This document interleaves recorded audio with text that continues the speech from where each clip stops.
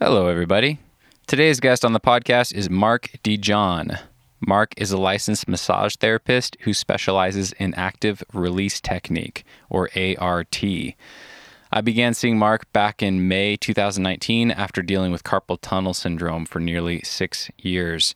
Mark really helped me figure out what was actually going on, and after just the first few treatments with him, I really started to see improvements.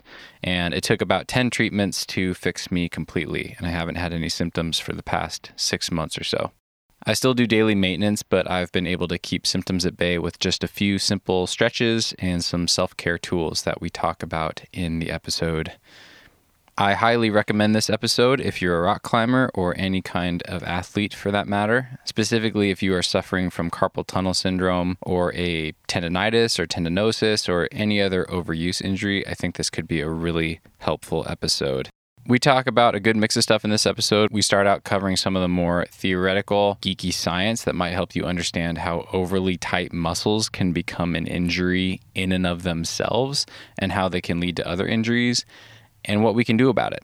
Some of the exercises and treatments that we talk about are pretty hard to describe, so I found videos for pretty much everything, and all of that is linked in the show notes at thenuggetclimbing.com.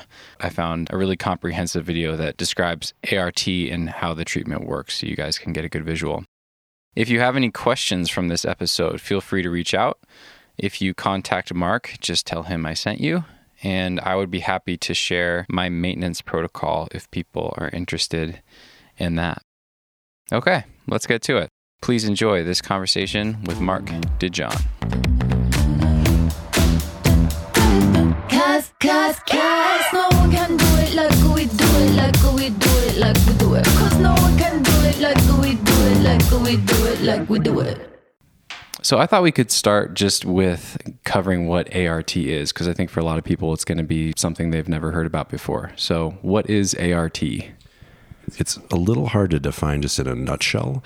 We're dealing with muscles, tendons, ligaments, nerve, fascia, joints. We're trying to get things to move better. So it's a systematic approach, protocol driven. So we have, a protocol for a shoulder and all the related protocols that go along with that shoulder. So it's active motion with creating tension or pressure in the tissues that are the tightest to try to rebalance the load on the shoulder joint, speaking of shoulder just specifically, in order to get it so it moves well without pain and not dysfunction.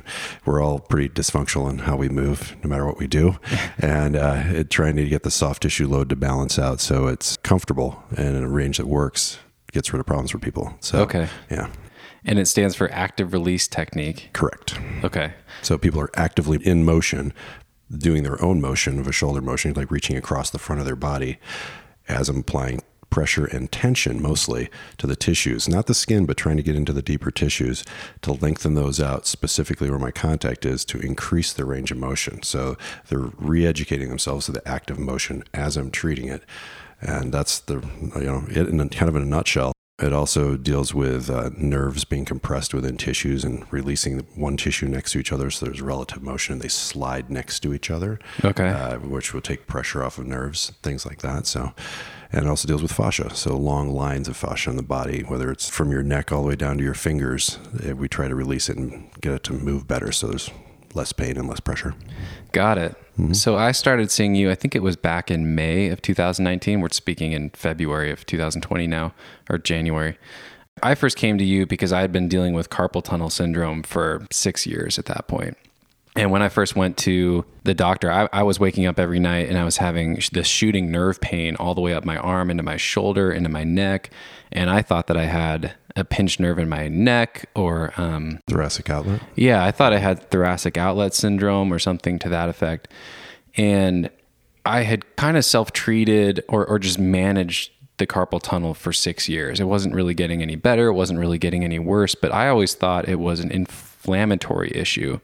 And so a lot of my protocols, doing cold water baths, things like that, were really targeted around trying to suppress inflammation. Yeah. And I remember after just a few sessions with you, and I don't know if you realize how significant this was, but you were working on me and you were like, dude, I don't think it's inflammation. You just have the tightest forearms I've ever seen. Yeah.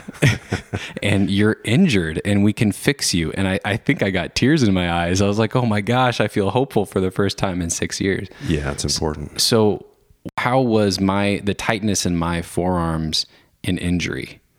Well, over time, as you do long holds, like an isometric hold, shall we say, and you just stay there and it stays tight, it sets up a similar process to a crush or tear injury, even though there hasn't been a crush or tear injury internally in the muscle. So you get a less oxygen flow through the muscle, less blood flow, right? Less oxygen flow through the muscle.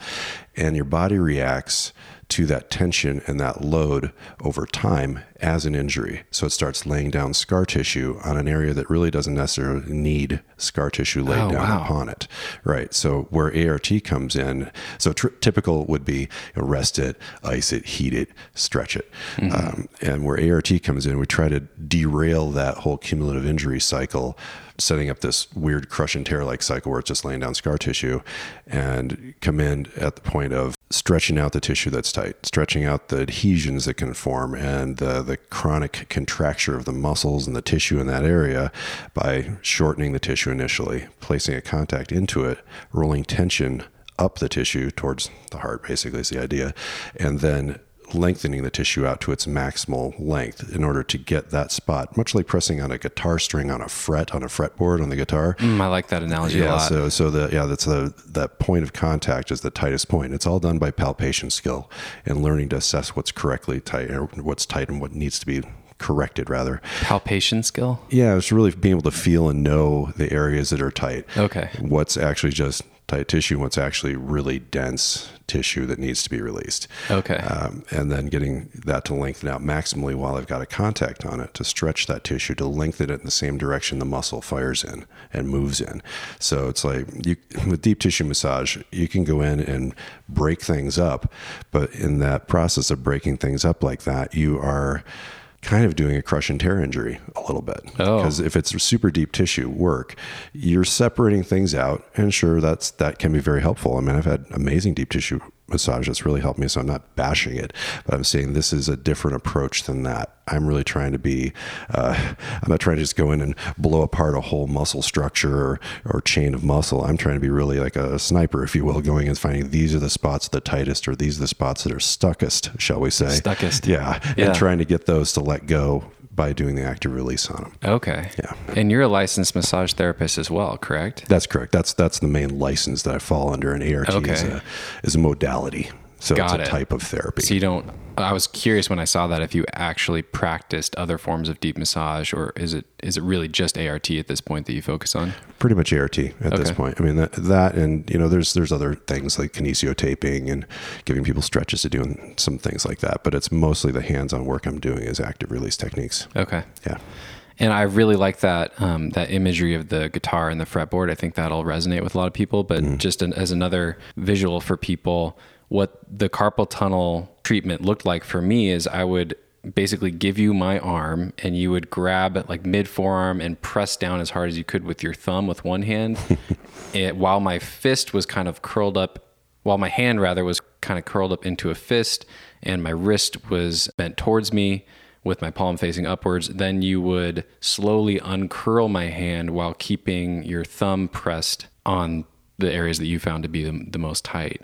Yeah, right. So it would set that depth into the tissue, and it wasn't just about going straight in. It was about going in and then rolling tension up the line of the tissue. Okay. So that's what kind of separates ART from other things. Is there's a method of massage or stretching called pin and stretch, where they will shorten a tissue up, but then they just smash straight into the tissue, and it's not the same because I'm setting a depth in the tissue, but then I'm trying to push up, like I'm pushing up a ribbon up in your arm, a ribbon of muscle, like that guitar string, right? So I'm trying to get on that and hold it in a direction as you lengthen it out. So as it gets longer, I'm able to stay parked in the same spot and create more shear on the tissue rather than just straight compression into it. Okay. That's the real difference between ART and, say, pin and stretch, other than hundreds of protocols and a lot more science. So, are there any videos that you have or that you would recommend that just showcase what ART is that I could link to for people for reference? you know, I think there's got to be plenty of stuff on YouTube. There's a lot of chiropractors that put out a lot of information on ART. Maybe I'll find something and vet it with you. That's probably a good call. Okay. And then, I'll link to that over in the show notes. Show how to do it wrong. I think it's hard. Yeah. And it's hard to wrap your head around this if you haven't seen it. But as soon as you see it, it's kind of clear what the goal is or what the modality looks like. Yeah, I agree. It's pretty straightforward, actually. When you watch a video of it, you're like, oh, okay, yeah, that makes sense. Yeah. But describing it's not always the easiest. Right. So one thing that was surprising to me is I'm the kind of person that I kind of want all the homework because I want to make sure I'm doing absolutely everything I can to make this thing go away. And you didn't give me a whole lot of homework. No. It was really You're like already we need overwhelmed. You were. Yeah. What makes you say that? Well, just because you've been trying so many things for so long, and you obviously a very smart guy, and you're into research, and you want to learn as much as you can about how to fix what's going on. And sometimes you can bury someone with too many things, and then they're doing things maybe they got from a PT as well, and they're doing some things that they saw online. And I try to keep it simple initially for people because there's big things I can give you to do that will make good change, and there's tons of minutia we could get into. Sure. But I try to detail out or do the sniper work when you come in to see me and make the best when you're in my office of the time spent. And then you do a lot more of the bigger dynamic stretches outside, and that they dovetail well together. Okay. Yeah. So, but if I overload you with homework and things to do, then there's less chance that people are compliant. Got it. I saw something online today where somebody said, they're praying to God for a cake. Oh, God, I'd just love to have a cake, And God goes, well, here's all the ingredients to make the cake. And people go, oh, that looks like a lot of work. Right? So it's like, well, it is. You can't just show up at anybody's office, whether it's a physical therapist or an acupuncturist, massage, whoever. Yeah. You've got, if they give you things you should do, that even if they're simple, you should try to do those, because patient compliance is the hardest thing as a provider, right? You're great. You did everything. And that's one of the reasons you're well. Good to hear. Honestly. Yeah. Well, it's interesting. We're way. all looking for a silver bullet, right? Mm-hmm. And a quick fix. Yeah. And, it's the fast and free and highest quality possible. Yeah. Well, that's, pick one. Pick one. And pay for it, or whatever. Got it. Yeah. So you work with a lot of different athletes, presumably a lot of different types of injuries. Do you often prescribe some sort of movement or homework with this type of thing? Like, I guess my question is ART often a fix in and of itself, or does it need to be paired with some other practice that people are doing? I think the reason there are so many chiropractors that do active release techniques is because the two combine very, very well together. Okay. Whereas I'm looking at the body much like a chiropractor and a physical therapist both look at the body. So I'm a weird guy in the middle of the massage and chiropractic PT models, where I look at it from all three schools of thought. Even though I didn't go to get a degree in chiropractic, I totally understand their methods because I teach these guys. I've been teaching active release for 13 years now, so I've taught them. I know how they think. I know what the idea is behind all the different schools of chiropractic because there's many of them, and I know what their outcomes are, what they're shooting for, and if you can do the soft tissue work prior to doing any adjustment type work, chiropractic adjustment type work, it just makes it go better and it makes it hold longer. So it's really a positive. The guys that are doing the combination of active release techniques and chiropractic are having a lot of success and they're switching more away from chiropractic, the traditional cracking and popping, to doing more of the muscle work because it's less liability. Oh, yeah. It's safer for them to work on a cervical spine if you're just taking it through a range of motion and working the musculature to get the bones to be in the right place rather than taking it to an end range and doing a velocity pop adjustment at the end. That always freaks me out. It freaks out a lot of people. And it's why there's a lot of different, tappy type tools and stuff that have come out. But just learning the musculature in the neck and going through the protocols and doing it right, you can really get a lot more movement in a cervical spine or any of the lumbar segments, thoracic segments, just by doing soft tissue work that then holds and stays versus Got it. just doing the adjustment work. So which works too, though. That's why chiropractic works. It's been around a long time. Right. But the two together are really a powerful combo. Okay. And so are you saying that a lot of these chiropractors brought in ART, found better results with both, and now some of them are moving to just ART? Yeah, that's exactly right. And they're still doing adjustment work because you can't blame the guys. They're insurance-based practices and they get paid for adjustment work, but they don't always get reimbursed for active release. Okay. So they have to still do some manual adjustments, which makes sense. But that's the model of insurance. We don't need to go down that road. So one thing I really appreciate working with you is that you take a really holistic approach, and we worked upstream, downstream. It wasn't just, I think you could see pretty early on that it was tightness in my forearm that was probably the root cause. Right. But then we worked up into my shoulder, my upper arm, and my neck, and I saw a big leap forward just working on the forearm. I was actually also dealing with some elbow tendonitis, so I started taking time off from climbing, like a serious length of time for me, a month or two, where I wasn't climbing much. And that's when I really felt things shoot forward. But then I think things plateaued a little bit. And then once we started working up more into my shoulder and neck, I felt another leap forward. And then I went from feeling pretty good to like, oh my gosh, I think this thing is gone. I think it's cured now. So can you speak to why you took that holistic approach and why it's important to go up and down the chain? Yeah, sure. I think because we started with the initial biggest problem, right, which was all the hand and forearm pain and elbow pain. And when that started clearing, but then started plateauing, we went further up into the shoulder, and then it was like, geez, we really got to get after your neck too. It's really almost compensation, where certain things, muscles are working for other muscles, and not to go down a rabbit hole on it. Yeah. But it's definitely one of those things where it's all a system. It's not just a hand and a wrist and a forearm and a arm and a shoulder. They're all working in conjunction and all along lines, like a bunch of ropes tied together. Mm-hmm. So if one thing's not working, another thing is taking over. And it's just how the body functions. It's like it's cheating its way around a problem. If you got a pain somewhere, the muscle doesn't work as well because that muscle's in pain. So if your elbow's hurting and it's not functioning well, it could be because your shoulder's not working well, and this is picking up the slack, and now it's gotten to a point where it's inflamed, and now it won't work as well either. So there's always something else to treat. So it's like looking at the system and how it's tied together, and then taking it to the next level, and then the next level, kind of whittling away at it and sanding it down and getting it so it's nice and smooth and functioning again. That's really the whole approach that I try to take. Got it. Yeah, long tissue lines, not just one spot and treat a symptom. I'm trying to get to the root cause of why things exist and change that, because that's, to me, more effective than hammering away at one spot only. Okay. So my injury presented as carpal tunnel syndrome. What are some of the other... Have you worked with climbers before? Oh, yeah. What are some of the other symptoms that have presented from... Well, it's so much forearm stuff. Yeah. Right. That's the biggest thing I see, because it's the number one. You're gonna live if you hang on. Yeah. Right. So it's not quite that dramatic. there's other stuff, unless you're Alex Honnold. Not belaying, right? Yeah, right. And some sort of weird belay thing where somebody gets hurt, or but a lot of neck and shoulder stuff from looking up like that and doing that type of stuff too. But it's primarily forearms. So that's... And what are the issues that people come to you with as far as like the symptoms that well, it's going to be similar to what you had. Okay. It's going to be similar. So it's going to be numbness, tingling in hands, tendonitis is in the elbows, impingements in shoulders, headaches and things like that from, upper traps in your neck are really tight from pulling and holding and looking up, that type of thing. That's what I'm going to see from that.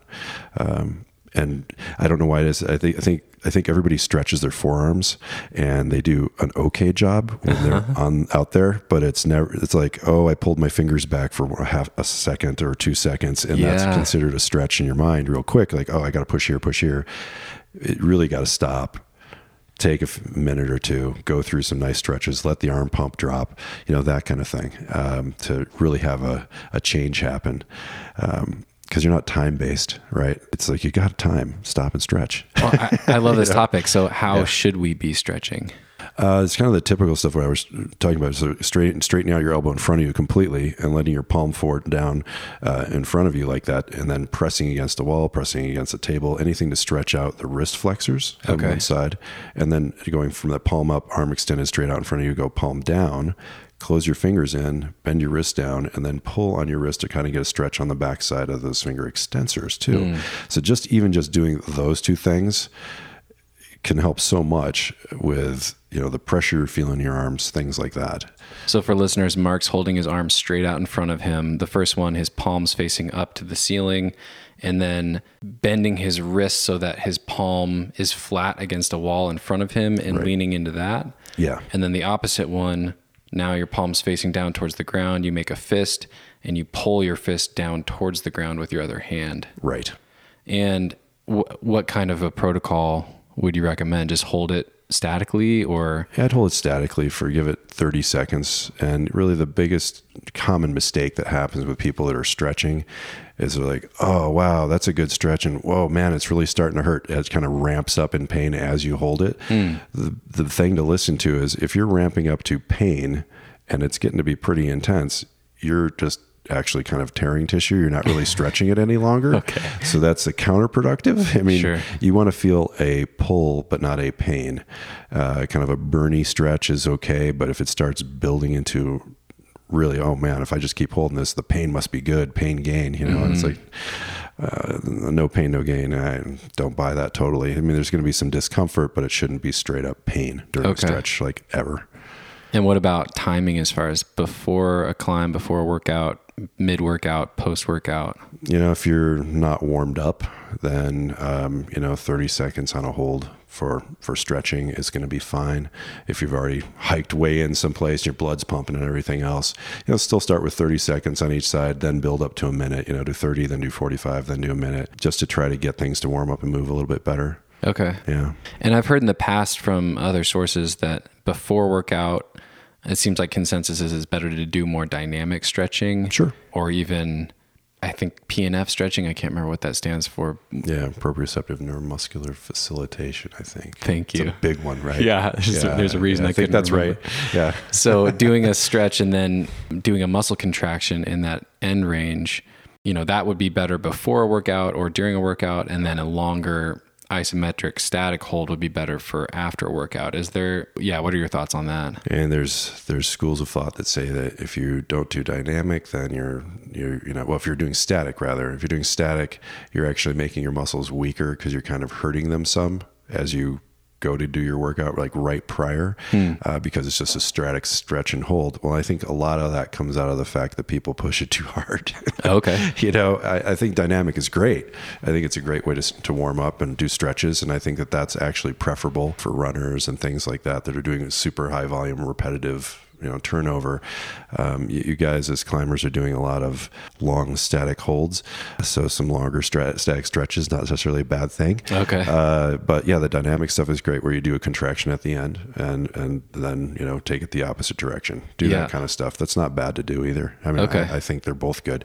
Pretty much anything you can do that doesn't hurt you. Just do something. Do something, yes. Instead of just, I'm going to be on the rocks for 8 hours and I didn't do anything, So yeah, that's the cumulative problem that happens with drink a beer. Forearm. Yeah, right. Yeah. Dry yourself out a little more.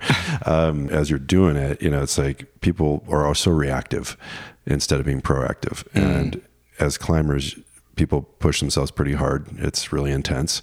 And you have a tendency to say not just anybody has a tendency to not really react to things until it's way too late. And it builds up over time. And a tendonitis doesn't just happen from one climb. It was a long time coming to get there. And the reason it showed up is most likely because the muscles are so tight that finally they hit a point where it starts pulling at the tendon, starts tearing the tendon because they're not elastic anymore.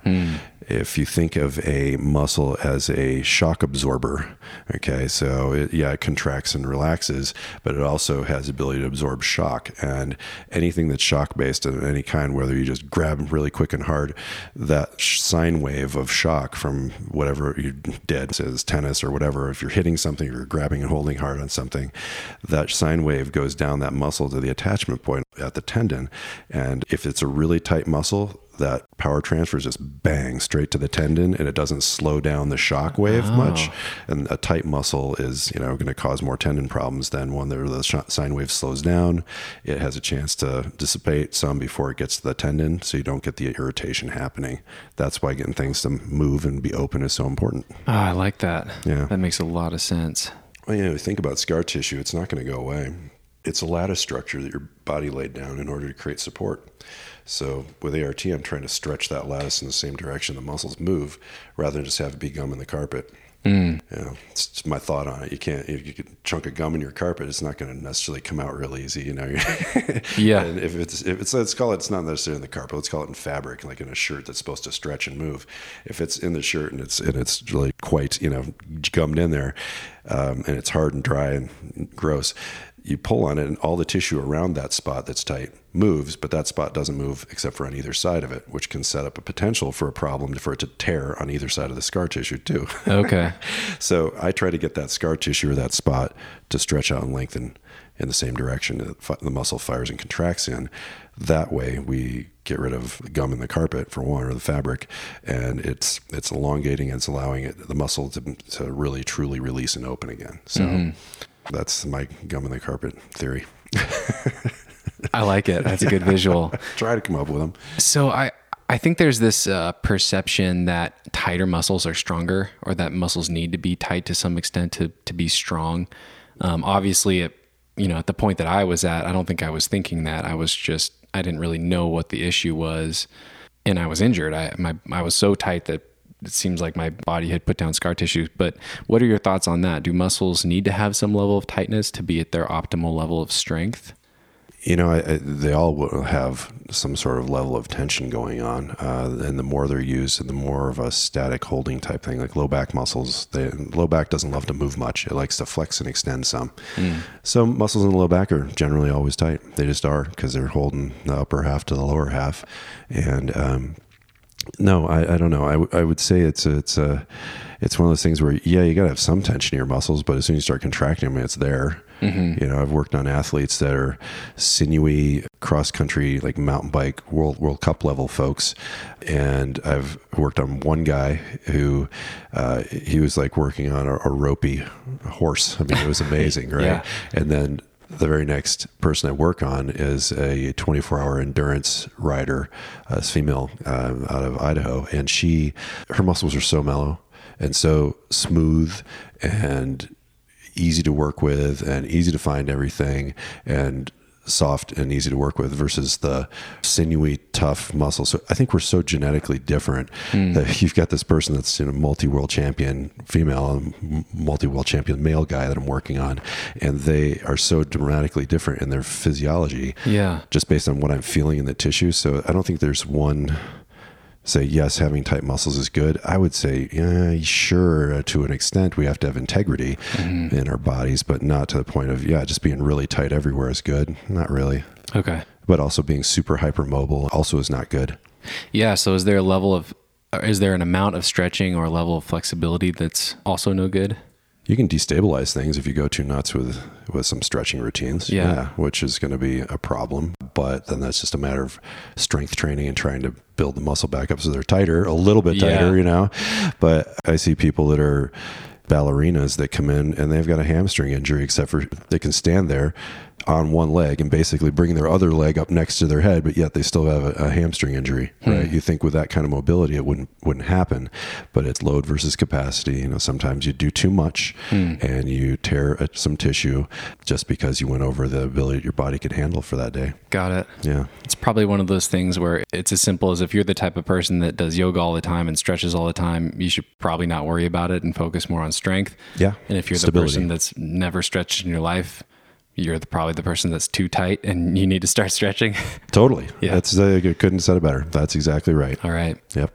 So how did you get started with ART? I've had another business prior to this. I was in like the construction business, and I'd always grown up in a family of like back rubbers. Like my mom would rub my back, I'd rub my dad's back. We'd always take care of each other that way. It was just, I think that's kind of cool. Yeah. It wasn't weird, but it was cool. And, what a nice gift to give each other. Right. Yeah. And that just kept on coming back to me. And, then I got married, and I married a lady who was a massage therapist. And that took me down that path of, saying, well, maybe this is the right way to go.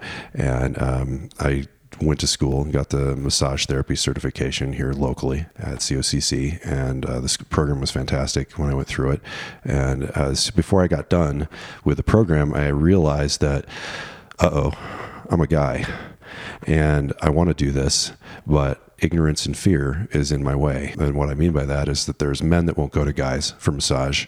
There's women that won't go to guys for massage. And there are women that go to guys for massage, but their husband or boyfriend doesn't want them to go to a guy. Ah, yeah. Sure. Like it's inappropriate in some way. And right. Of course, it's not going to be. Right. So I was like, oh gosh, I don't want to just apply oil to people all day long and do deep tissue work, because I would have people that were coming back again and again for the same stuff. And I'm like, well, this is helping them and it's decreasing symptoms, but I'm not fixing the problems that are there. And so I never really had a real job satisfaction coming out of it, even though I was helping. So before I was even done with school, I took my first ART seminar. Okay. Because I just had to do something. I knew I had to change up what was coming at me. How did you find that? Through a local lady who's a triathlete. She's like, you should check this out. I had it done at an Ironman event and I really enjoyed it. And it made me feel so much better. I had a cramping calf that I was really worried about, and I got it resolved in a couple sessions with this ART person, and I did my Ironman and I finished well. So she's like, you should really look at doing this because there isn't anybody doing it in Bend. So I went after it and got the initial certifications done. And I was so into it that by the time I got to my 6th class, and I was starting to retake the initial 3 courses, which are upper, lower, and spine, they saw how into it I was and they said, hey, if you'll apply yourself just a little more, we want you to instruct and come in as an assistant instructor and start learning how to do this and how to teach it. Oh, cool. Yeah. And that just took my levels just through the roof because then I had to know it, because if you can't explain it and do it and teach people how to, then you're not going to be great. Totally. So, no, that's great. Yeah. Teaching is such a wonderful gift, right? Way to learn. Yeah. And I know what I do for my patients is such a gift for them. And I wanted more people to experience that. And if I can train the world on how to do it, it's just a butterfly effect, right? Mm-hmm. And someone's light comes on in their head and they get it. Then they go and apply it in their office. And even though I'm not there in the office doing it for them, they learn from me and from the program, and they're out making the world a happier place. Now they're nicer to their dog. They're nicer in traffic. They like their lives more because they're not in pain. So I figured this was a good direction to head. And that's how I got on the path to it. Cool. So teaching was there from the beginning. Yeah, pretty close. Yeah. Okay. Yeah, within a year and a half. Yeah. Okay. And how long have you been doing it now? About 15 years coming up this fall. Wow. Yeah. It's kind of wild. At what point did you start your own business with it? Immediately. Okay. Yeah, it was from the beginning. Gotcha. Yeah. I guess that makes sense. That's the only way to really practice. Well, a lot of people go down I'm going to work for a chiropractor, or I'm going to just, work for some spa and just do massage and things like that. But I just wanted to have my own thing, and I'd had my own thing in the past. So with construction, yeah. Okay. So I was like, I know how to market and talk to people and do things. So it's not like I did a ton of marketing. It was more, working with local groups, like whether it's a triathlete group or the running clubs and things like that. Yeah. So I saw that looking at your bio on your website, you were a member of the performance care team on a bunch of Ironmans and triathlons around the country. You had one in China. I know you're a pretty proficient bike rider, mountain biker and road biker yourself. Is that how you got into that, or about getting into the triathlons and working on those events? Yeah, working on those events on the performance care team. Active Release kind of promotes the concept of, hey, it'd be really great if you showed up to an Ironman and worked it. Okay. And, they're not paying us, by the way. Oh, okay. It's a volunteer gig to go and work an Ironman. And that's your marketing. And they think, well, that's going to market for you and it's going to work well. And it does work okay to an extent. But, if you go to an event that's in Coeur d'Alene or Madison, Wisconsin or wherever, you're really working on people that are coming in from all over the place to do Ironmans. It's not necessarily the best marketing thing, but it is team building from the ART standpoint. Sure. Like, oh, you showed up and helped us. Like that kind of thing. Okay. But, the people that are high level athletes seek out Active Release typically. Okay. It's not something that's, not in their regular repertoire. I mean, every major team, baseball, football, if there's a couple of football teams that don't have them on it, I'd be surprised. Don't have providers now. Okay. And there's guys that won't go, players that won't go from one NFL team to another unless there is someone there that can work on them that does Active Release. So, they like it. But to get back to the point, just my experience and my experience of working with athletes locally, I was really lucky to be working with some high-end runners initially in my practice. And that really, the people see you working on the best guy in town, they want to know who's this best guy, and I want to go to his therapist and get work done there. Yeah. So that really helped launch me and get me going on the front end of things. So much props to the runners. Thank you. But running is, I tell people running's a one-legged sport. You're on one leg and then you're on the other leg. A lot of biomechanical things can go wrong from one leg to the other leg. Okay. And during the whole process, right? So you got to balance out the load, and you have to get it moving right so people can do it pain-free. Yeah. So, and that took me to China with the North Face. Cami Semick, I don't think she'd mind me mentioning her name. She's on my website and everything else. Is a wonderful lady. She is multi-world champion in discipline of running, whether it's 100K road racing, 62 miles of running on the road. Oof. Yeah, painful, right? And think about that for a minute. It's 100-mile endurance running. And puked in my mouth a little bit. Yeah, exactly. How could that not happen? But amazing, right? Just to be able to do that stuff. And she was injured and wasn't getting results, even when in Hong Kong, where she was living at the time. She was living here first, moved there for her husband's job for a while. And she came back here and was injured pretty bad. And inside of 2 or 3 sessions, I figured out what it was with her hamstring issue and treated that. Really kind of saved her for being able to do this next event, because they were offering surgery. And if they did surgery, she wasn't going to run anymore. Oh, wow. And this is not a person that should not be running. You know what I mean? It's like if I said, hey, Steven, you're not going to be climbing anymore. Oh my gosh. Right. Yeah, exactly. My head would explode. Yeah. It's like taking a border collie that's not crate trained and putting it in a crate. It's going to freak out. Right. So I didn't want that. And we were able to get her moving better again. She goes, you've got to come on this event in China. We're doing 18 days through the mountains of Yunnan province. And it's 2 American runners, her and Nikki Kimball, and then 2 Chinese runners and 2 from Hong Kong. And it was a really cool experience, and I'm glad I went and did it. It was worth it. Cool. To see that and see the world and be able to use my skills to keep them going during that event, because they're running between 30 and 80 miles a day through really rugged mountains and having to wayfind, because there's no really great maps in China, and they had to find their way through all that. Wow. Yeah. So it was neat. It was a neat experience. So were you setting up the tent and just working on them at the end of the day, every day? Thankfully, it wasn't a tent. Yeah. Thankfully, it was in the hotel. Okay. And we just set up an area somewhere in the hotel, in a conference room or in a bedroom even, and I just treat people in there every day. And I was along the way, too, to make sure things were going right, whether they needed kinesio taping and some body work to get them over the next ridge or whatever we had to do to keep them going. Not that it was a race.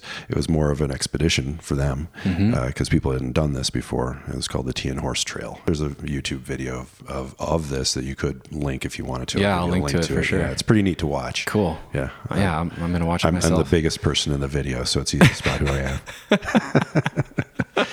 That's probably true quite often. I mean, if you're working with other climbers and runners and stuff, you're a big, strong, strapping man. Yeah. How tall are you?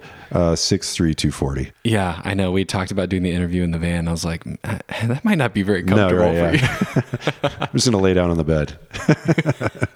I agree. And, I quite honestly, working on people that are my size, even for me, is hard to do. So these guys that work on NFL players all the time and stuff, man, hats off to them. Yeah. I don't want to work on 350-pound linemen. That is brutal. Well, I can't even imagine. What's amazing is that, I mean, your hands, you basically, shaking your hand, it feels like I'm at the mechanic. Right. And I don't know that you'd be able to work on my forearms if you weren't like that. So yeah, that's but it happens anyway. I mean, there's some women that are doing this stuff that are 100 pounds and they're doing ART and they're getting results too. Oh, cool. And they're strong, but you can work your way around things, but they also have smaller fingers that are a little more precise too. So it's maybe a little more pokey and they can get in there and do good work too. So I wouldn't say you just have to find a big person to do it. Okay. Yeah. There's a lot of very good providers out there. Oh, cool. Yeah.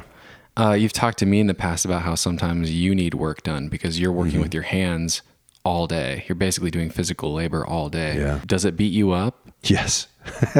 What do you do for treatment? Well, I stretch a lot during the day, for one. I haven't had a lot of aches and pains in probably about a year or so. Is it mostly grip related? And Totally. Okay. Yeah, because so much of what I do is grip. Sorry, climbers, it's hard for me to rock climb.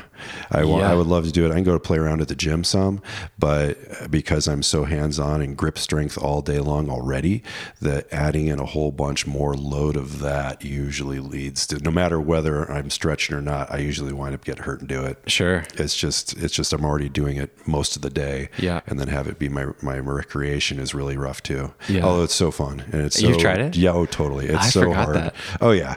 You guys are tough. And then you got heights involved. You got all that. And I mean, I appreciate you don't like it. heights? No, it's not that I don't like heights. I think the challenge is getting over your own mind on it and getting to a place where as say a beginner going into it, it's okay that if you're up there, if you're on a rope, you're going to be fine. And you hit that point where you're just maxed out, and that's kind of where you got to stop. But people figuring out where that max point is a challenge, right? Because if you haven't been that experienced, Sure. know your body and know what it feels like to go, oh, I got a little more left versus, oh, I actually do have a lot more than I thought. So that's always a process for, I think, any sport. Yeah. But yeah, definitely. You guys are brave. I appreciate what you do. So one thing that you just made me think of something. One thing that's interesting about rock climbers is that our grip and our forearms are so often the limiting factor. I think, seeing other athletes and how much they vary their training load throughout a cycle, they don't just go balls out, to the point where they're failing every single session. Right. No other sport does that. But with climbers, we pretty often go to the point of muscular failure in our forearms, that local failure, just about every time we go rock climbing. Do you have any thoughts on that? Again, does it seem like a really bad idea? Yeah. Really? Yeah, I think if you push yourself, I mean, it's okay to push yourself because we all need the mental challenge. Yeah. We need the physical challenge. Yeah. It's good to push yourself, but it's also, you can do that only so much before things start to go wrong, right? Again, it gets back to like load versus capacity. Like you got a certain amount of load that muscle and forearm can take. You max it out at 100%. That's your capacity. You're done at that point. Yeah. You got so much pump, you're not really hanging on, or you get so much fatigue, you're not really able to do it. Well, that's good to bounce off that ceiling some, but then you better have a rest interval afterwards. It's pretty solid with a whole bunch of stretching and trying to get things to unwind again, because if you contract, you're winding up and winding up and winding up, and you're getting less blood flow, then you get pump, right? Yeah. So it's more than just stretching your forearms out. You need to be pulling your arms behind you. You need to be, doing things to try to open up everything else that's in that chain, not just only forearm stretches, shall we say. Rest is the piece that is often overlooked in training as, you take it to any event, right? Whether it's climbing or biking or running, you really shouldn't necessarily do it every single day. I mean, you need to have a rest cycle in there, not just sleep at night. Yeah. Taking a day off here and there is what really helps a lot of people. And tricking yourself in the psychology of that, because people just will go and go and go and go. Yeah. Right? I see a lot of climbers, especially at Smith, where they don't necessarily climb every day, but then every day that they do climb, let's say it's 4 or 5 days a week, they have a very similar looking session every single time. Right. They do the same warm-ups, and then they try something hard enough that they're getting to that muscular failure in their forearms every single time they're going climbing in a really similar pattern. Do you think, it seems like it might make sense to just intentionally build more variety into your week and have days where you stick to easier climbs and do more mileage and avoid that limit level effort, and then have days where it's really short, higher intensity, more focused work. Yeah, absolutely. It's like whether you're, for me, and that's my point of reference because I'm a cyclist, right? Yeah. I have days where I get on the road bike because it's a constant effort of putting power to the pedals on a road bike versus a mountain bike is constantly intervals. You're pedaling up something and you're rolling down the other side, and you're pedaling up the next thing and you're rolling down the other side. You might have a long sustained climb in some place, but you're doing so much more interval work. So doing interval work on, even on the road bike too sometimes, but I do interval work really when I'm mountain biking, and I consider my endurance and my real long-term power build is on a road bike, of getting distance on a road bike. So if you've got something that you can do that's what would you do for interval based? I'll bounce that one off of you. What would you do? You just use that? Probably a bouldering session. Okay. Yeah. Probably just mix in more days where you're doing a really hard, short effort, but you're not getting that maximal pump where you're just flamed out in your muscles. Yeah, you're just getting lowered down by the rope at the end. Yeah. So you don't have much left. Yeah. Versus, when you talk about road cycling, I think of, for me, that would be a day where I go out and just climb a bunch of 511s that I'm really familiar with. And I can just do laps and laps and laps and have like a nice gentle pump going the whole time and work on climbing well and work on good technique, but stay pretty far away from that limit where I'm really pushing things. Yeah. I think that's smart. You got to have variability in all your workouts. I mean, it's just important. Otherwise you wind up messed up from doing the same thing, you know? I think that's what I did. Not just climbing. Right? Yeah. I think I had climbed for 5 or 6 years before I moved to Smith, and I never had any symptoms around carpal tunnel. And it was within 3 or 4 or 5 months of being here. And at the time I was working 410s and I had Friday, Saturday, Sunday off. Mm-hmm. And I would just go spend the whole 3-day weekend at Smith and just climb a ton. And that's a much more grip dominant climbing area than I'd been to before. And it's all sport climbing. So you're on really small holds, pulling really hard. You are experiencing these long static contractions because the pace is also really slow. And I think that's what got me. I was just having a very similar style of session just about every time I went out. And it didn't take very long for that to be too much. Yeah, for sure. I mean, if I moved to Moab and I was riding there all the time, I would be messed up inside of 5 or 6 months too. Why is that? Just because it would be such a different thing than I was used to doing. Just mountain biking all the time. Yeah, and having such intense short pitches on sandstone and things, and just different variety, right? So it's it's the exact same thing. You just took it from where you're at and what you're used to. You added a whole huge different component to it, little holds and really intense and that type of thing. It's just a change in what you were doing. So yeah, to stave that off, I mean, how could you not want to be climbing at Smith all the time? Right. It's beautiful. It's got amazing routes everywhere, but only doing that is going to lead to eventually maybe having problems if you're doing it too much. Yeah. So, well, I think there's also a way to do it that has that variety built in. You know, that's if I'd been more intentional about having, okay, today I'm just going to focus on climbing this really hard thing, and I'm going to have a lot of rest in between my tries, and my tries are going to be really brief and intense. Mm-hmm. And then, the day after that, I do the volume type session that I was talking about where I keep the intensity lower. It's a way better way on approaching it. Yeah. I think basically every chronic injury and every issue I've gotten into is doing too much of the same stuff too often. Me too. Really? Oh, absolutely. Yeah. Even riding a bike too much. It's postural, right? What are some of the issues that you've seen with that? I would say shoulders and people, let's say the non-crashing injuries, let's call them that. Yeah. Because crashing happens, but like everywhere. I would say low backs, hips that are just way, way too tight. Your body's segmented up in an interesting way, right? You've got mobility in the foot and ankle, and you've got stability in the knee, and you have mobility in the hip, and you have stability in the lumbar spine, and portion of the thoracic is mobile and a portion is pretty stable, and then cervical is mobile again. So anytime you get one of those things in a cyclist or anybody, if your hips are really tight and they're not rotating and moving well, the next level below and the next level above are going to start to move more.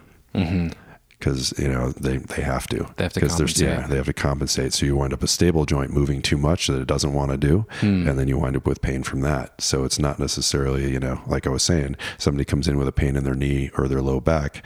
You got to look in the middle to see what's going on with the big movers there, and address that. So I see a lot of hip problems, low backs, shoulders, neck stuff, of course, from the riding posture and pulling your head back. Even me. I mean, if I look at my X-rays of my spine right now, C5 and 6 are not awesome from riding. So most of my extension and things that happens in my C spine is happening at between 5, 4, 3, 2, right above. So I really should have more mobility in my own neck, but it's not there because I rode a bike since I was 9 or 8 or is that something that you're actively working on? It is right now. Yeah. So I'm trying to mobilize my mid back more. So my cervical spine isn't pushed so far forward. So I'm trying to get things to open in that area to just kind of pull things back and stave off any future real aches and pains that are, you're getting older. Yeah. Things happen. I'm 51. So it's always just a challenge as we go forward to keep things lined up and moving right.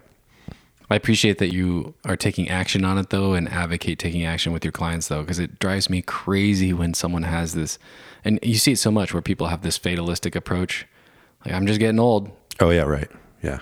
Do you work with I'm dying now, Do you work with like the whole range of age groups? Yeah, absolutely. Okay. I mean, I have little kids that are doing gymnastics to a lady she's just over 90 years old and is a canasta player. Oh, and she'll canasta player? Yeah, it's a card game. Okay. And she'll play too much canasta. and her neck and upper back and stuff start getting tight because she's sitting my at this table gosh. playing cards for so long. She's just psyched. She's overdoing it. She's climbing too much, you know? That's so That's funny. really what it is. But it's a really fun thing because I see people from every single walk of life, and it's a fascinating job in that respect. Cool. Yeah.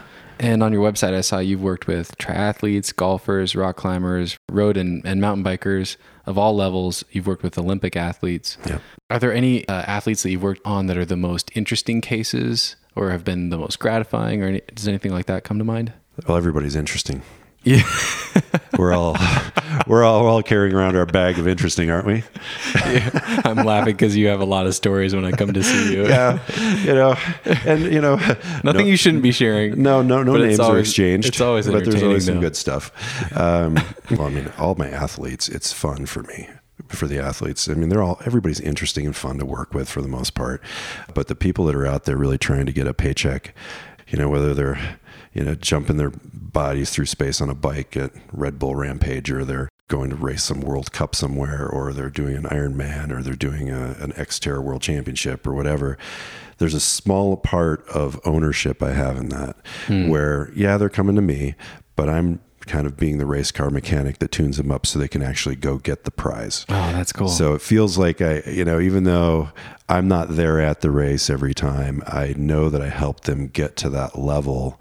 And it's not that they wouldn't have got there without me, but they sure were slowing it down with whatever was holding them back, that I helped get rid of that problem, helped tune them up a little bit so they could go do that. So I feel anytime anybody wins a marathon or does well in a marathon or finishes a marathon in 5 hours, even, it feels good to know that I helped them get there through them having the wherewithal to come in to see me to help them get there. Yeah. So it's a rewarding thing from that standpoint, which is really fun. And it's rewarding me even working the old lady with a canasta neck and stuff, because I know if I help her, then she's out playing the game and enjoying her friends and do what she likes. Cool. Yeah.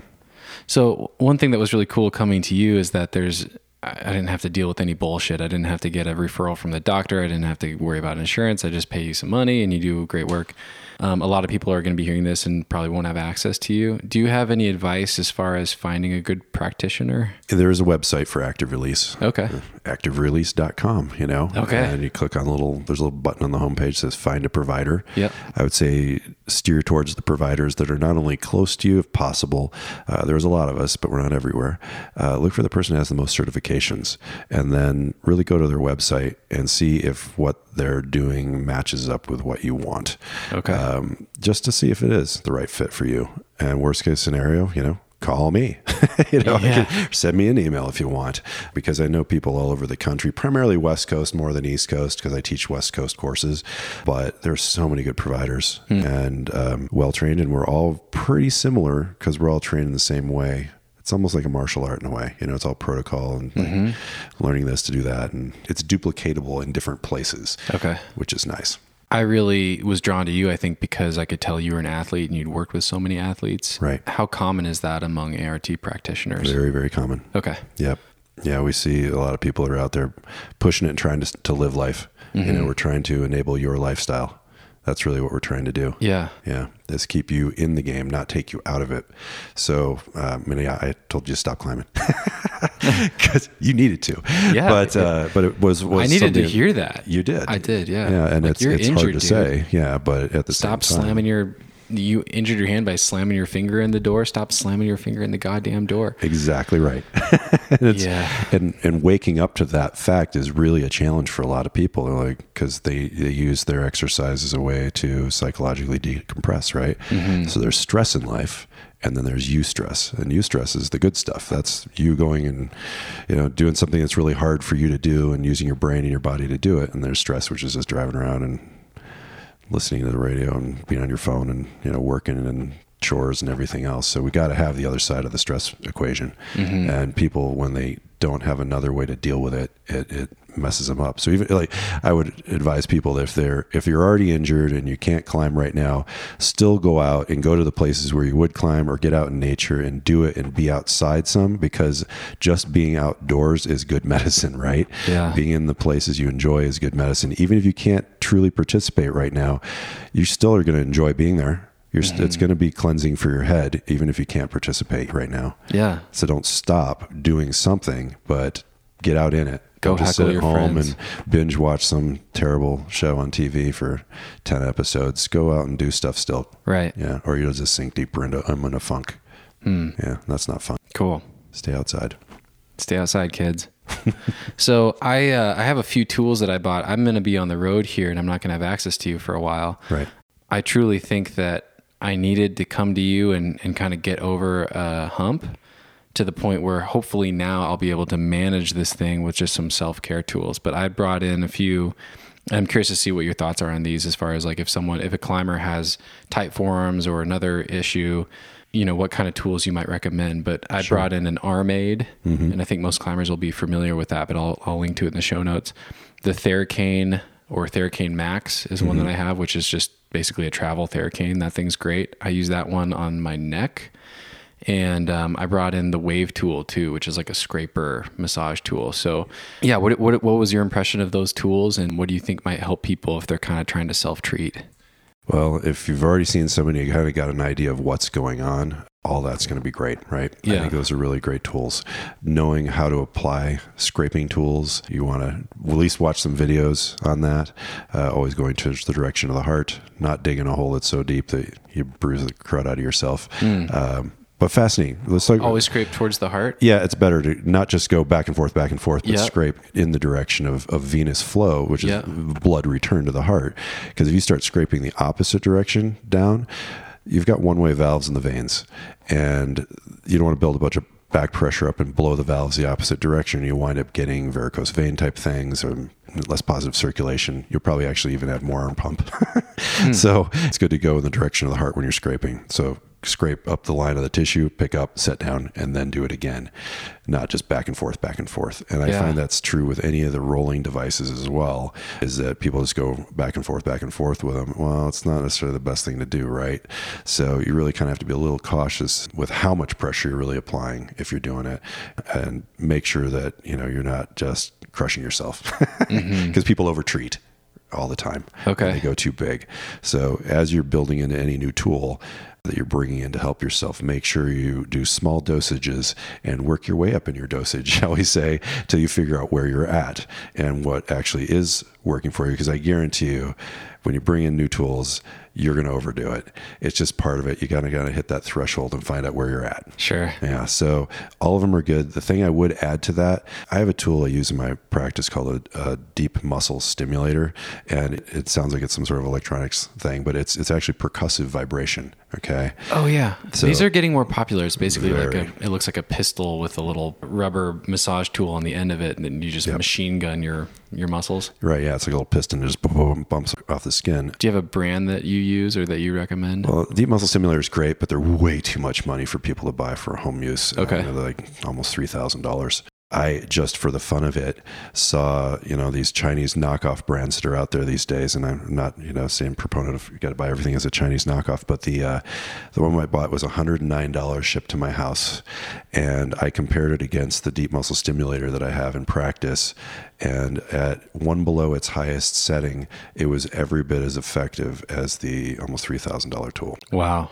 For home use. And really, when you think about it, even if it lasted me 4 or 5 months and then died, I'd be better off buying those at $110 than ever spending $3,000 on this tool that I was it's different because it's cordless. It's going to probably last 4 or 5 hours of runtime maximum. And the one that plugs into the wall that I use in my practice, of course, is industrial, right? It's made for commercial use, but that is a wonderful tool to bring in. I don't have a specific one to get, but it's okay to spend just, a little over $100 on something like that is a really good idea to have as a warm up prior to climbing. Vibrating your muscles before you climb is a great way to do it. Getting something like that in the quiver too is really good. Okay. For your neck, for your shoulders, for your forearms, all that stuff, because it really just kicks up circulation. And if it's an area that's sore, all the vibration almost numbs it out a little bit too, right? So it's a good tool to have in the kit. The one you found, is that just something you found on Amazon or something? Yep. Yeah. Yeah. Okay. I just looked around and I found the one that looked like it was Amazon choice. Yeah, it wasn't even Amazon choice. It was like like one of those ones that there's ones that are obviously look like they're junk. Okay. And there's ones that look a little more refined and like they've doing a better job with what they're presenting to you. And I thought that's a valuable ad. Okay. Yeah. Maybe I'll find one and vet it with you too. I'll see if I can find that link for that one I got. Yeah. Okay. It was worth $110. Perfect. Oh yeah. Okay. I think it came down $10 since then. So awesome. So there you go. All right. Yeah.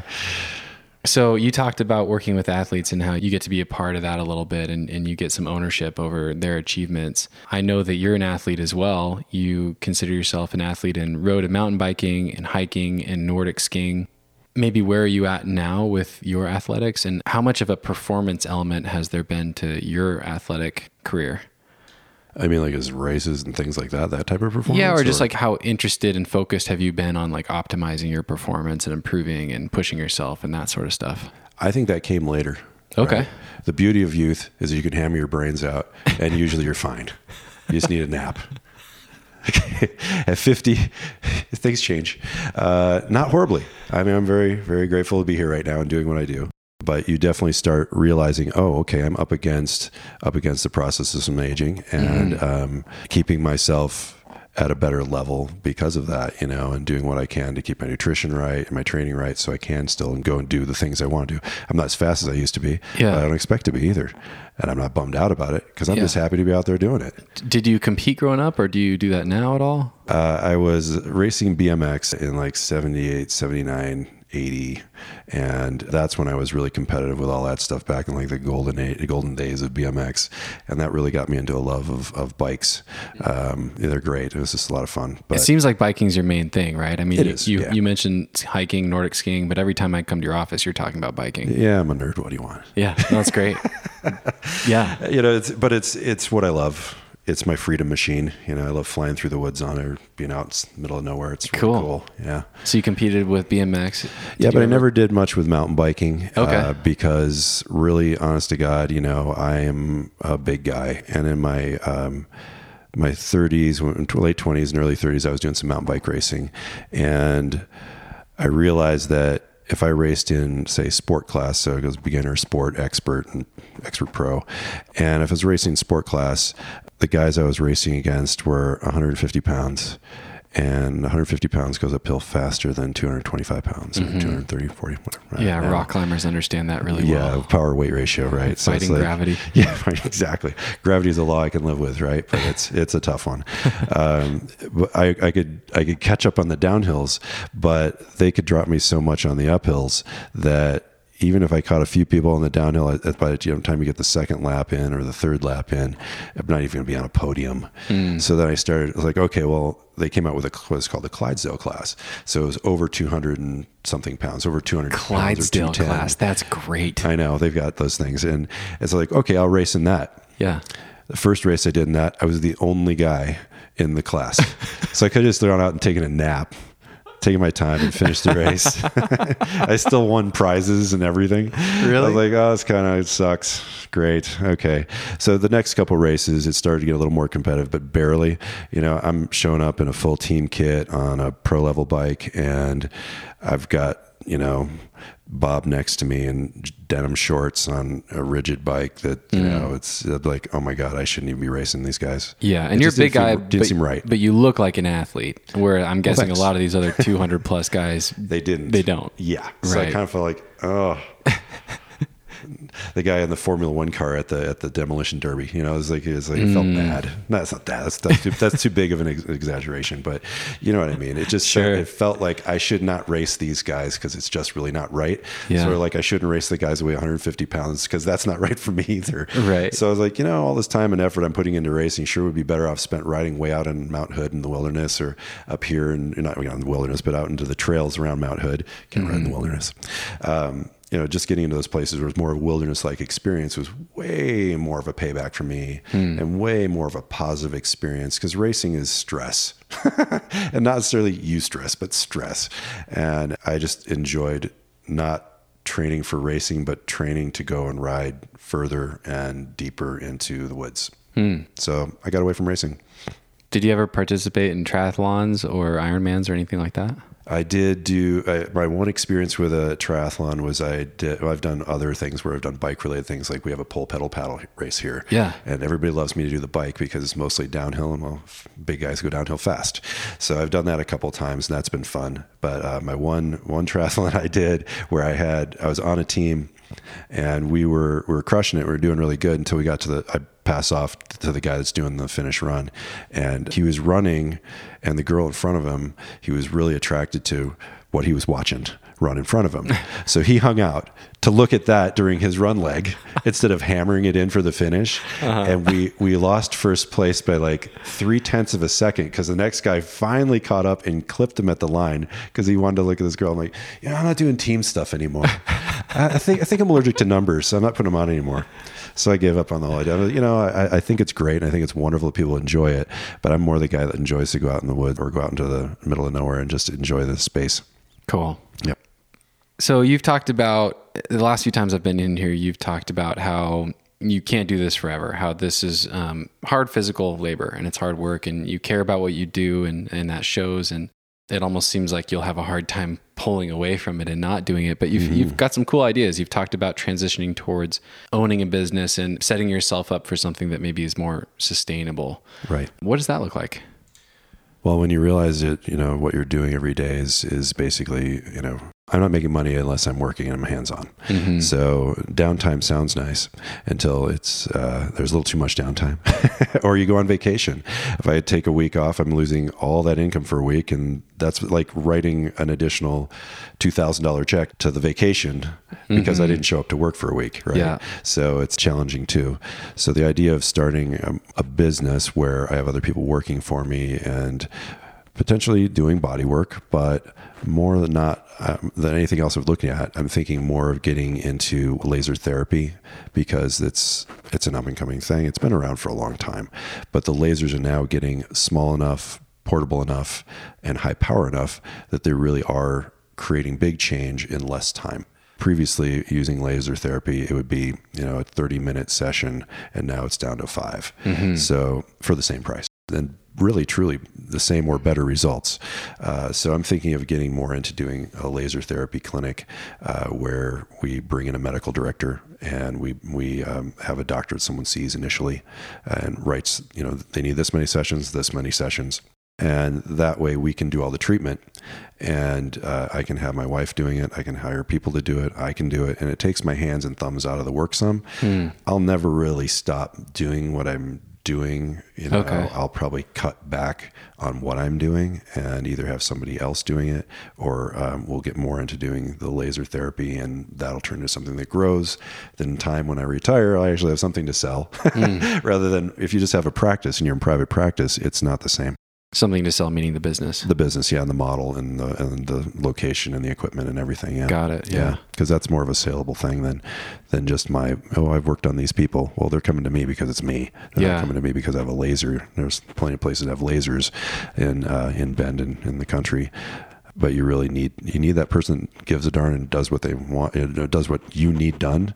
But to change it over to lasers, that's just a natural progression. It really does reinforce what I do, because if somebody's already sore and they come in and I'm treating them, if I can use a laser on it after the fact, it gets the inflammation to drop, it gets the ache to drop. It just really speeds up the whole healing process. It's cool stuff. I'd say anybody out there that's having any issues that are having tendonitis and things, don't just find a guy that does what I do. Try to find someone that can do laser therapy on it as well. What would someone search for? It's called cold laser therapy quite often, or photobiomodulation if you want to go there. But a lot of chiropractors have it. PT clinics would have it too. It doesn't usually get covered by insurance. It does not usually? No. Okay. And it shouldn't be very, very expensive either. You got to keep that in mind. To see me for one area to be treated with laser is $35 versus, you go to a big city, maybe way more. But it shouldn't take that long to get done. It takes a series of 6 to 12 visits to really get a nice benefit out of it. But if you can find somebody like me that's doing it as well, that would be great. Nobody's popping on the top of my head, but it's a good combo. Okay. Mm-hmm.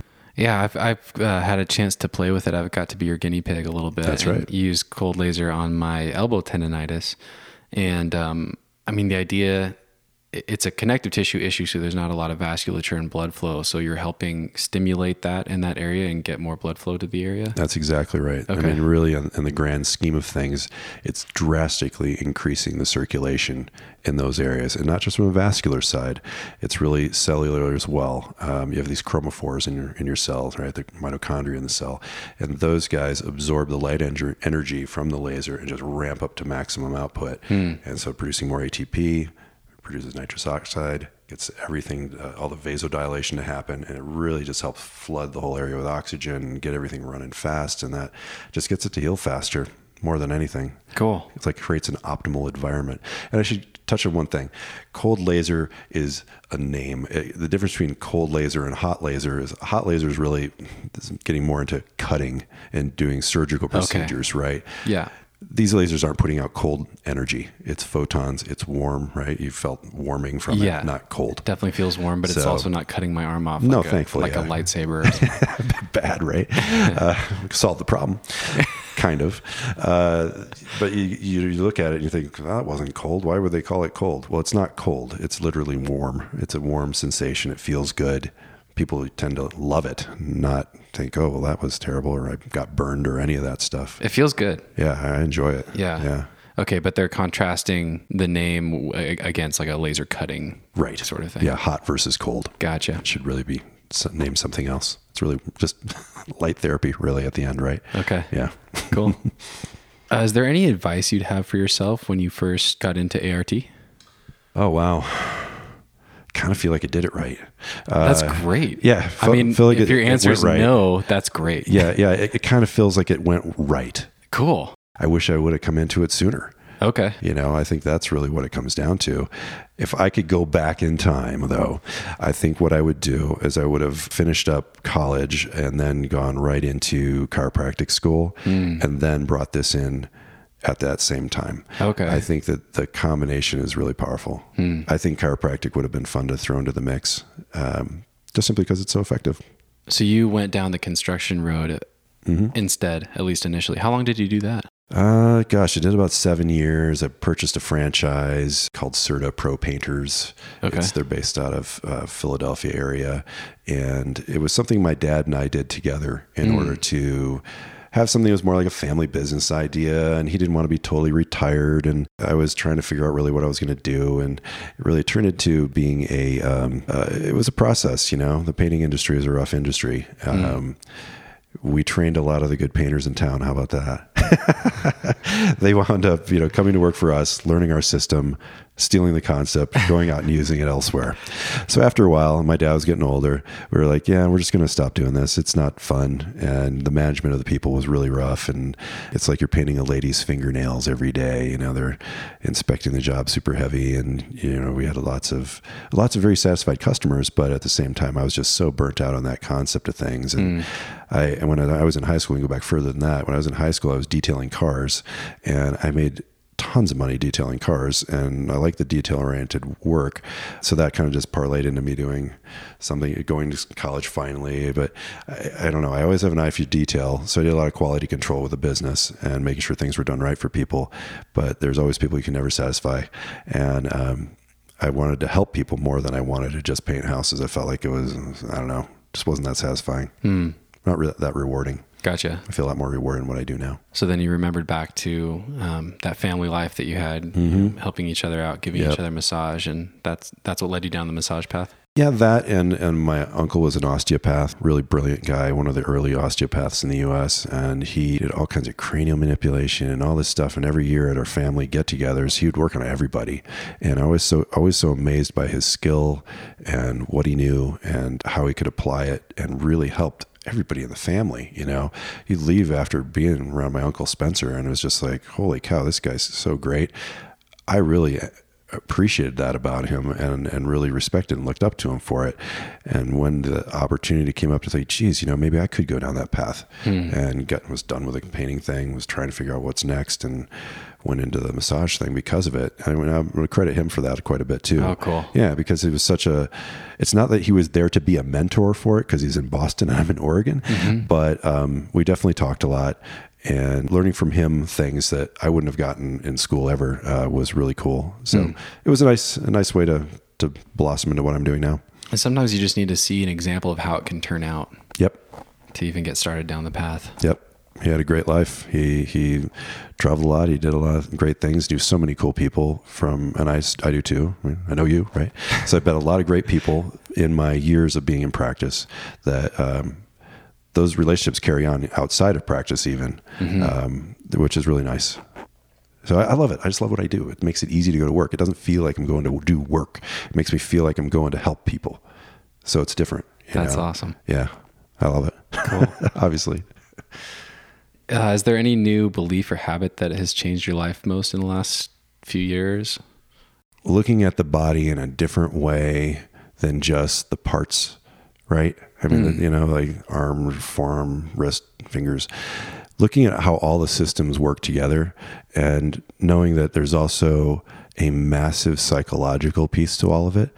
There's people that I've worked on that come in with lots of neck pain and headaches and things like that. And I could be doing battle to make those things go away for them, but then there's constantly recurring. And it kind of comes down to, well, is your pain really from this, or is there something deeper going on for you? And I've referred out several times now to different therapists around town for people to talk to, because things come out that you don't even expect. And here's an example of one. I had a lady that had a lot of neck pain, and she was, she's like, oh, I've got neck pain, it's hurting and stuff. And this is probably the second time I'm working on her. She's laying on her back on the table. I'm cradling her head and working her neck. And there's one particularly tight spot that I'm working on. And all of a sudden, it was like there was a pressure drop in the room. Just a weird, like, whoa, like that. Something happens in a crowd and you get that weird feeling where everybody goes, whoa, like that. I felt that in the room with her, and I set her head down and just let go. And I'm like, are you okay? What is up? That was really an intense moment. She started crying, and she's like, a number of years ago, I had an auto accident where I lost both my children. And I just remembered it. Wow. She hadn't remembered it. She had the injury, woke up without remembering what happened prior to it. And she remembered all of it on my table that day. Just from pressing on a spot in her neck and it must have been sort of like a smell would recreate a thought or memory from your childhood. Like there's flowers in your yard growing up to where it's always the air, the smell of the flowers wafting around, right? And you smell them, boom, your brain goes there. Must have been something in how I was treating her neck that made a trigger happen that took her back to remembering what she was talking to her kids about, all that stuff. So she's crying. Now I'm crying. It's an intense moment. And those kind of things do happen. And not to that extent often, because that would probably blow my mind too much. I need a therapist. Although we should all have a therapist, I think. Seriously. It's one of those things where it just takes it to a different level. It takes it in a different direction sometimes you don't expect. And a lot of people hold a lot of tension in their abdomen from breathing poorly, fast and rapid breathing, and just having tension around here can make your anxiety go to the roof because you're not breathing right. There's a lot of different ways to look at it, but the psychological component, I think, is probably one of the big pieces that's come out in the last few years in my practice, is really seeing that people go and talk to someone, they get therapy, and then their pain in their body stops. Not because of just the therapy for me, but because they got out whatever they were holding on to that was causing them to have so much and angst in their life.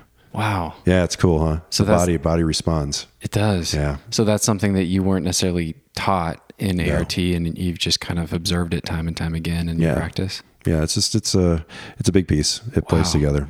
There's a big link between brain and gut and body and pain and all of it. That's why you hear these naturopaths and doctors talking about how nutrition is so paramountly key, because if your gut is off, your brain could be off from it, your physical manifestation of feelings and everything else can be going on. And I don't do that stuff in my practice, but it's really spot on. It does matter. It does matter with illness and stress, and people are way too dehydrated in modern life too, and all that stuff. The more stress your body's under, whether it's dehydration or emotional or mental, physical stuff like that, it is all stress, right? So anytime you can pour a glass of water on that and make a fire go out, that's a good thing. Yeah. That's so interesting because I'm been paying a lot of attention to this injury and to my own body, and I really think I've seen a correlation between certain foods and my symptoms getting worse. I don't think it's by any means a singular cause, but I do think it's a contributing factor. So for example, it seems that if I have dairy, my carpal tunnel symptoms get flared up. Right. I just feel some other aches and stuff in my joints. I just feel generally a little bit more stiff and inflamed. Yeah. Is that something you've seen in other patients and in your practice? Yeah, definitely. I mean, I'm not advising people on stuff like that, right. But yeah, definitely. I think, I think just to know that there might be a connection there, like most people just aren't even thinking about that. It's one of the most common things we put in our system. Yeah. Is dairy, other than everything else, just but nutrition in general. Yeah. I don't know why we would drink a cow's milk. I don't get it. I don't want to drink orangutan milk or horse milk or, any other stuff. It doesn't kind of make sense. I'm not a baby. I'm not a cow baby. It is weird. It is really weird. It's just what it is. It's the industry, right? And, milk does the body good, but not everybody. I can't remember if it's Northern Europeans that are really great with milk or bad with milk. I forget the whole numbers on it, but I had genetic testing done. I just did the 23andMe test initially. Yeah. And then we took that data and looked at it in a different model than theirs. And I don't even produce the enzyme to break down milk. So it's not that I'm lactose intolerant. It's just I can't break it down. So that's why I would be intolerant. Yeah. And I find that even if I have some dairy occasionally, it doesn't harm me. It's that if you were doing it all the time, your body just is constantly inflamed. And then why wouldn't you have joint pain? Why wouldn't you have headaches? Why wouldn't you have muscle pain? Sometimes having dairy having that chronic inflammation state, you could show up as being allergic to other things that maybe are really mild or don't even truly affect you, but when you're on milk all the time, it has a tendency to make things more flared. Yeah, it's like a cross reactivity. Yeah, right. I'm no expert, right? But that's one of those things that's worth looking at and knowing if you really should even have the stuff. Interesting that you mentioned the genetic component, because I actually got clued into this through my family, through my sister and my mom. My sister especially, she's kind of started noticing this over the years and finally just can't deny it. Like every time she has dairy, her back hurts, her lower back hurts, and she feels achy. And she finally put it together. But it was subtle enough that it was really hard to pinpoint for a lot of years, I think, for her. But once she mentioned that, I was like, I think I experienced that too. I think you're onto something. Very possible. The 23andMe thing's really interesting. I'll be sure to link to the website. I haven't tried that. Is there anything else? Any other takeaways from that that were informative or interesting? Well, it's fascinating to see potential what your ethnicity is and where your ancestors came from for real, right? Rather than hearing from family members, which isn't. It's like the telephone game, Yeah, it gets diluted down and not really necessarily true. But even with genetics, they're pretty good with heredity and be able to see where people came from. But it's also, you got to take it all with a grain of salt. It's still really new. I wouldn't believe everything in their health reports and that type of stuff. I mean, yeah, granted, I don't make the enzyme to process dairy, so that was pretty straightforward because I don't have the genes for it. So that was the biggest piece that came out of it for me. It was interesting to see the whole ethnicity, and frankly, we're all mutts. No, right. The only way you're pure anything is because you're inbred, right? I saw Conan O'Brien found out he was 100% Irish, 100%. And the geneticist, he talked about it. He goes, well, that's true. You are 100% Irish because you're basically inbred. And he's like, oh, great. So I've always thought that's so interesting though, because 100% Irish, like what does that even mean? There's an arbitrary point in our past where Ireland became a thing and the boundaries probably took a long time to solidify. And so where do we draw the line? I don't know. I just think it's fascinating. I don't know. I don't maybe really these people lived in the valley in some valley somewhere in Ireland and they didn't really, after a while, genetics gets cleaned up, right? Where you don't see markers for certain things over generations and generations and generations. And there was so much migration. The Irish migrated. Obviously, I am Irish too, like so many people. That's just how that all happened. The great dilution, the melting pot that doesn't seem to melt in people's minds, but truly is slowly happening. Cool. I might have to look into that. I think it's worth looking at. It'd be interesting. You made me think of a story when you were mentioning that. My grandmother, God rest her, she just passed away a year ago. But my whole life, she took so much pride in being Danish. She'd make us these like Danish dishes that she learned about and would cook for us. And she just loved the cultural side of the Danish lifestyle and all that sort of stuff. I don't even know where she learned that stuff. Turns out she wasn't Danish at all. Like Wonderful. 0%. She thought she was 100% Danish. You know, I don't remember where they found out she actually did come from, but someone in my family did the test and was like, No. wait a second. There's no... You know, she was probably more Danish than a lot of Danes. If she was going that deep into it, I give her Right. props for pursuing it and staying with it, regardless of what her true ethnicity was. You know, cool. She never found out. I love it. And I just love that. Oh, sure. It's endearing in its own way, right? You know, I think that's great. Yeah. Good for her. Good for her. Yeah. But most Danes I know are very Danish. They're great people. What is one of the best decisions or investments you've made? I think that decision-wise, the best decision I ever made was to get into doing what I'm doing right now. Yeah, kind of thought you were going to say that. Yeah, great stuff. Other great decisions, obviously, was never stop riding a bike just because I got a car, because it's fun. I like that. Yeah, cool. You know, lifetime of riding a bike. Do you commute to work when it's on your bike, when it's warmer? I walk because I'm only 5 minutes away. Oh, that's great. Yeah, it's really cool. Getting your steps in. I know. Some part of me wants a one wheel. Even though it takes 5 minutes of walking out of my day. It sure looks fun. A one wheel? Have you seen those? It's the one. It looks like a skateboard with one wheel in the middle of it, and you bounce and rip around on it like a snowboard. Just looks fun. Yeah. I'm probably not doing that, but yeah, it's a short walk to work, which is really cool. Other decisions. Well, it just says I'm constantly fascinated, and not just with what I do for a living, but looking into all kinds of other things in life, and kind of always going down a rabbit hole a little bit here and there and exploring other things, whether it's some new medical discovery or whether it's, you know, some technique that they've come out with, things like that, where I just go, okay, well, that's great. I saw a little blurb on it, but I go further than that. Try to get into the root of what things are and truly looking at systems and how they work and things like that, to try to keep my brain active and stimulated.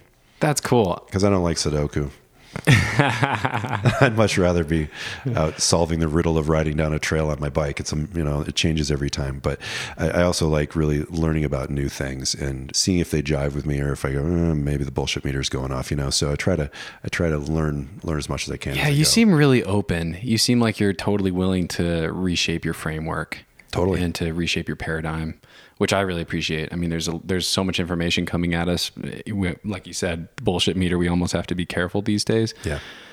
But I don't know. We also hold on to so many assumptions that just have nothing behind them. Yeah. And it's really fascinating when you start to really look at some of those and like, why does everyone think it's this way? And why have we always, you know, why are we following these dietary guidelines or whatever it is, and start challenging that stuff? Yeah, because any nutritionist would tell you that the nutrition pyramid that the government puts out is a joke, right? You know, it's like, not to just harp on nutrition, but it's a problem. First example that came to my mind. Yeah, right. Yeah. It does, doesn't it though? Yeah. Because I mean, you it's the start one asking hear the most of. questions, and it's just fascinating. It just opens up this world, and you realize how many things we just kind of grow up into and just take for granted or just take as truth. Yeah. Just dogma stuff. Yeah. That's the way it is. But it's everywhere. Yeah.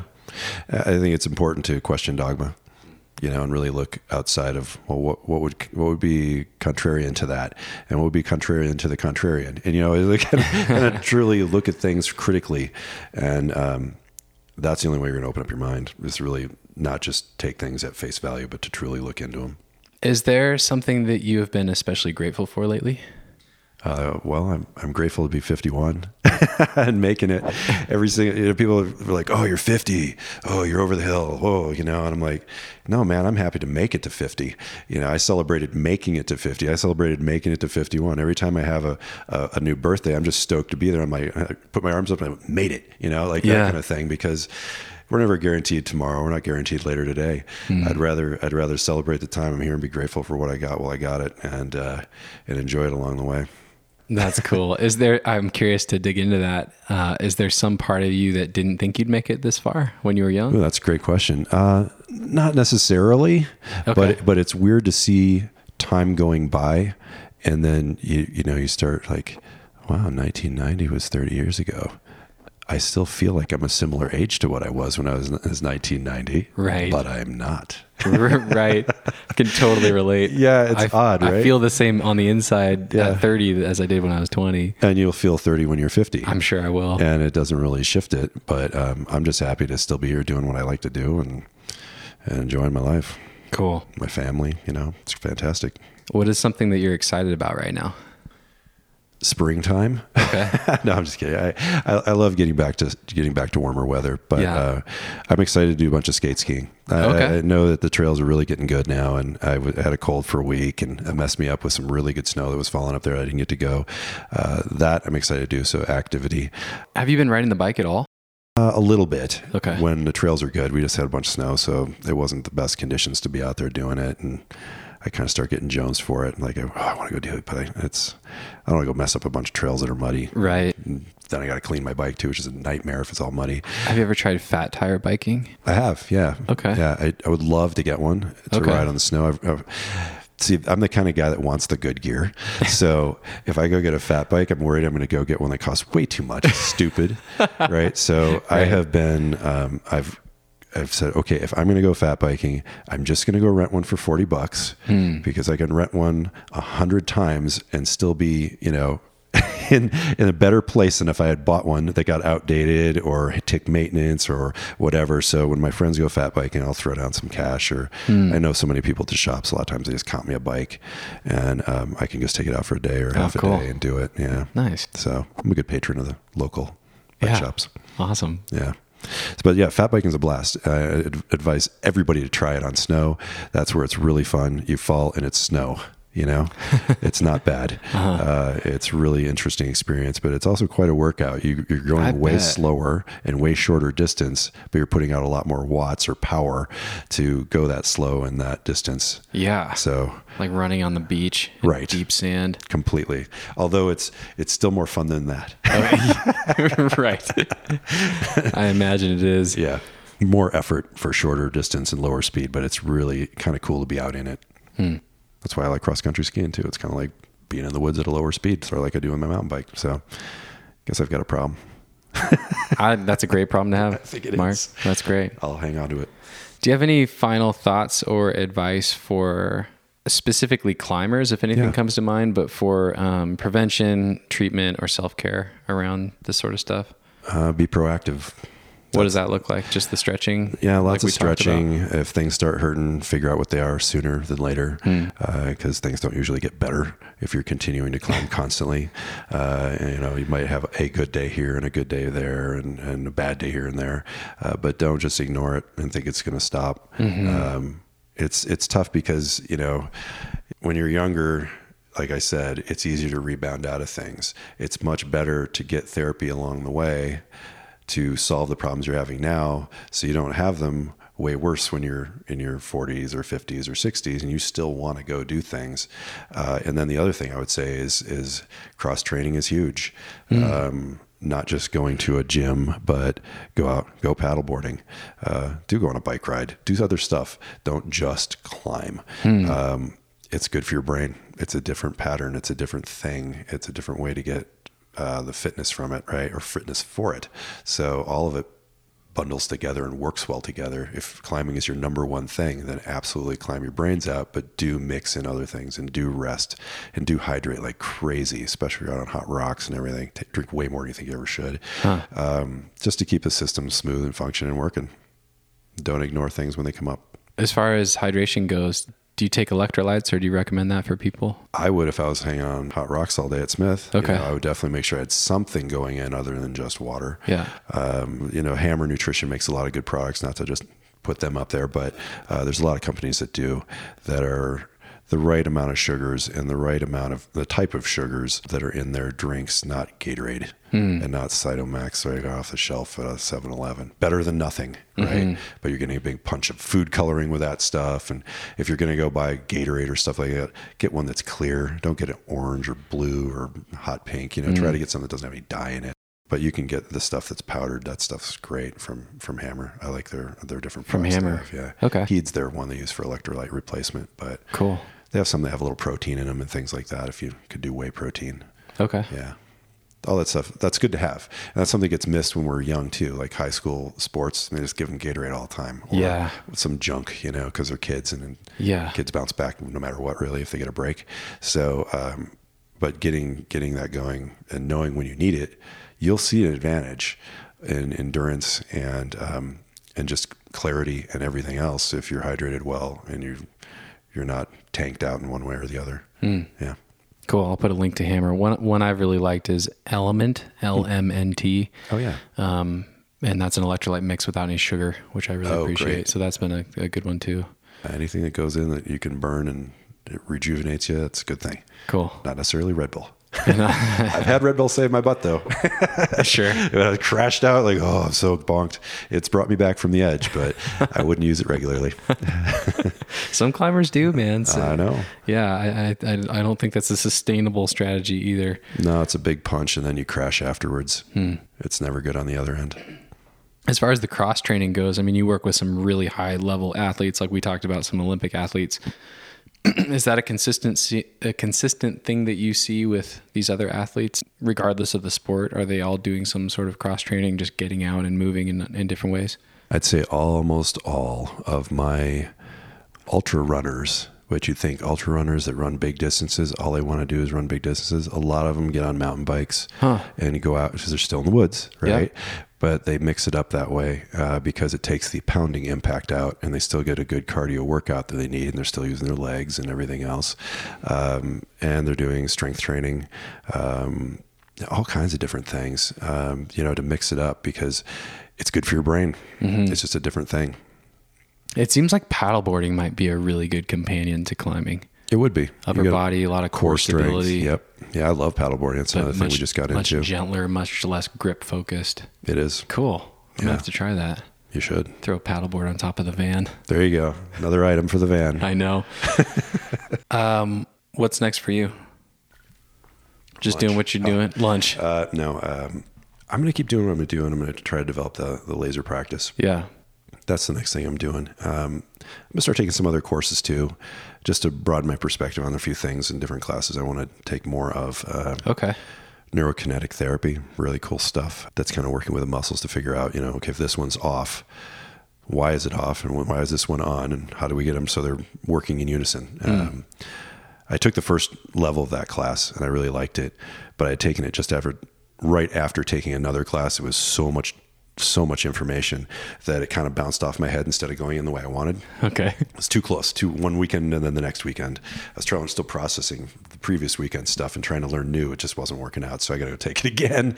But neurokinetic therapy is really cool stuff. And those providers are typically pretty great too. Cool. Yeah. Another thing to look for. Are you able to integrate that stuff, or is that just because you're curious? And I'm able to integrate it for sure.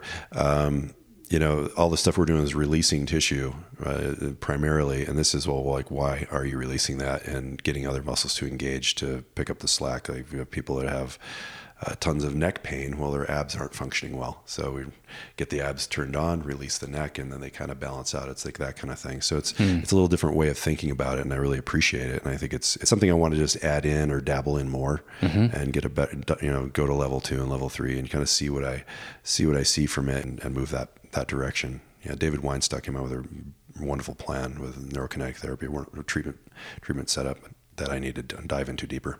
Cool. Yeah. Where can people find you? On my website, markdejohn.com. Okay. That's the easiest way to find me. It's DeJohn is the last name, Mark with a K. Yeah. Feel free to reach out if you need to. I'll link to it. Yeah. Climbers, if you're coming to Smith, you should drive to Bend and see Mark. I'll help you out. He'll help you out if you got any niggles, anything that's bothering you. I want to wrap up by reading the review I left. This is the review I left on your website back in June of 2019 after we'd been working together for a month or two, maybe 6 weeks or something. And the title of the review is Helped with Carpal Tunnel Syndrome. I'm a rock climber and have been dealing with carpal tunnel syndrome for 6 to 7 years. It took time, but now after about 10 or so sessions with Mark, I can confidently say that things have drastically improved. I've tried loads of stuff over the years, and ART is the first thing that really seems to move the needle. Mark is incredibly friendly and honest and will give it to you straight. He helped me understand what was causing the issue, and his solution is working. Highly recommend. Thank you. Mark, it's been a pleasure working with you, and it really has been a huge help. And I see that you really care, and you're helping a lot of people. So thank you, Steve. Cheers Appreciate to you, that. and thanks so much for your time. Not a problem, man. I enjoy it. All right. Take care.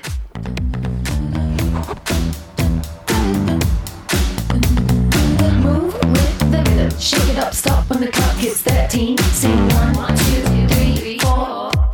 Cause no one can do it like we do it, like we do it, like we do it. Cause no one can do it like we do it, like we do it, like we do it. Cause no one can do it like we do it, like we do it, like we do it. Cause no one can do it like we do it, like we do it, like we do it.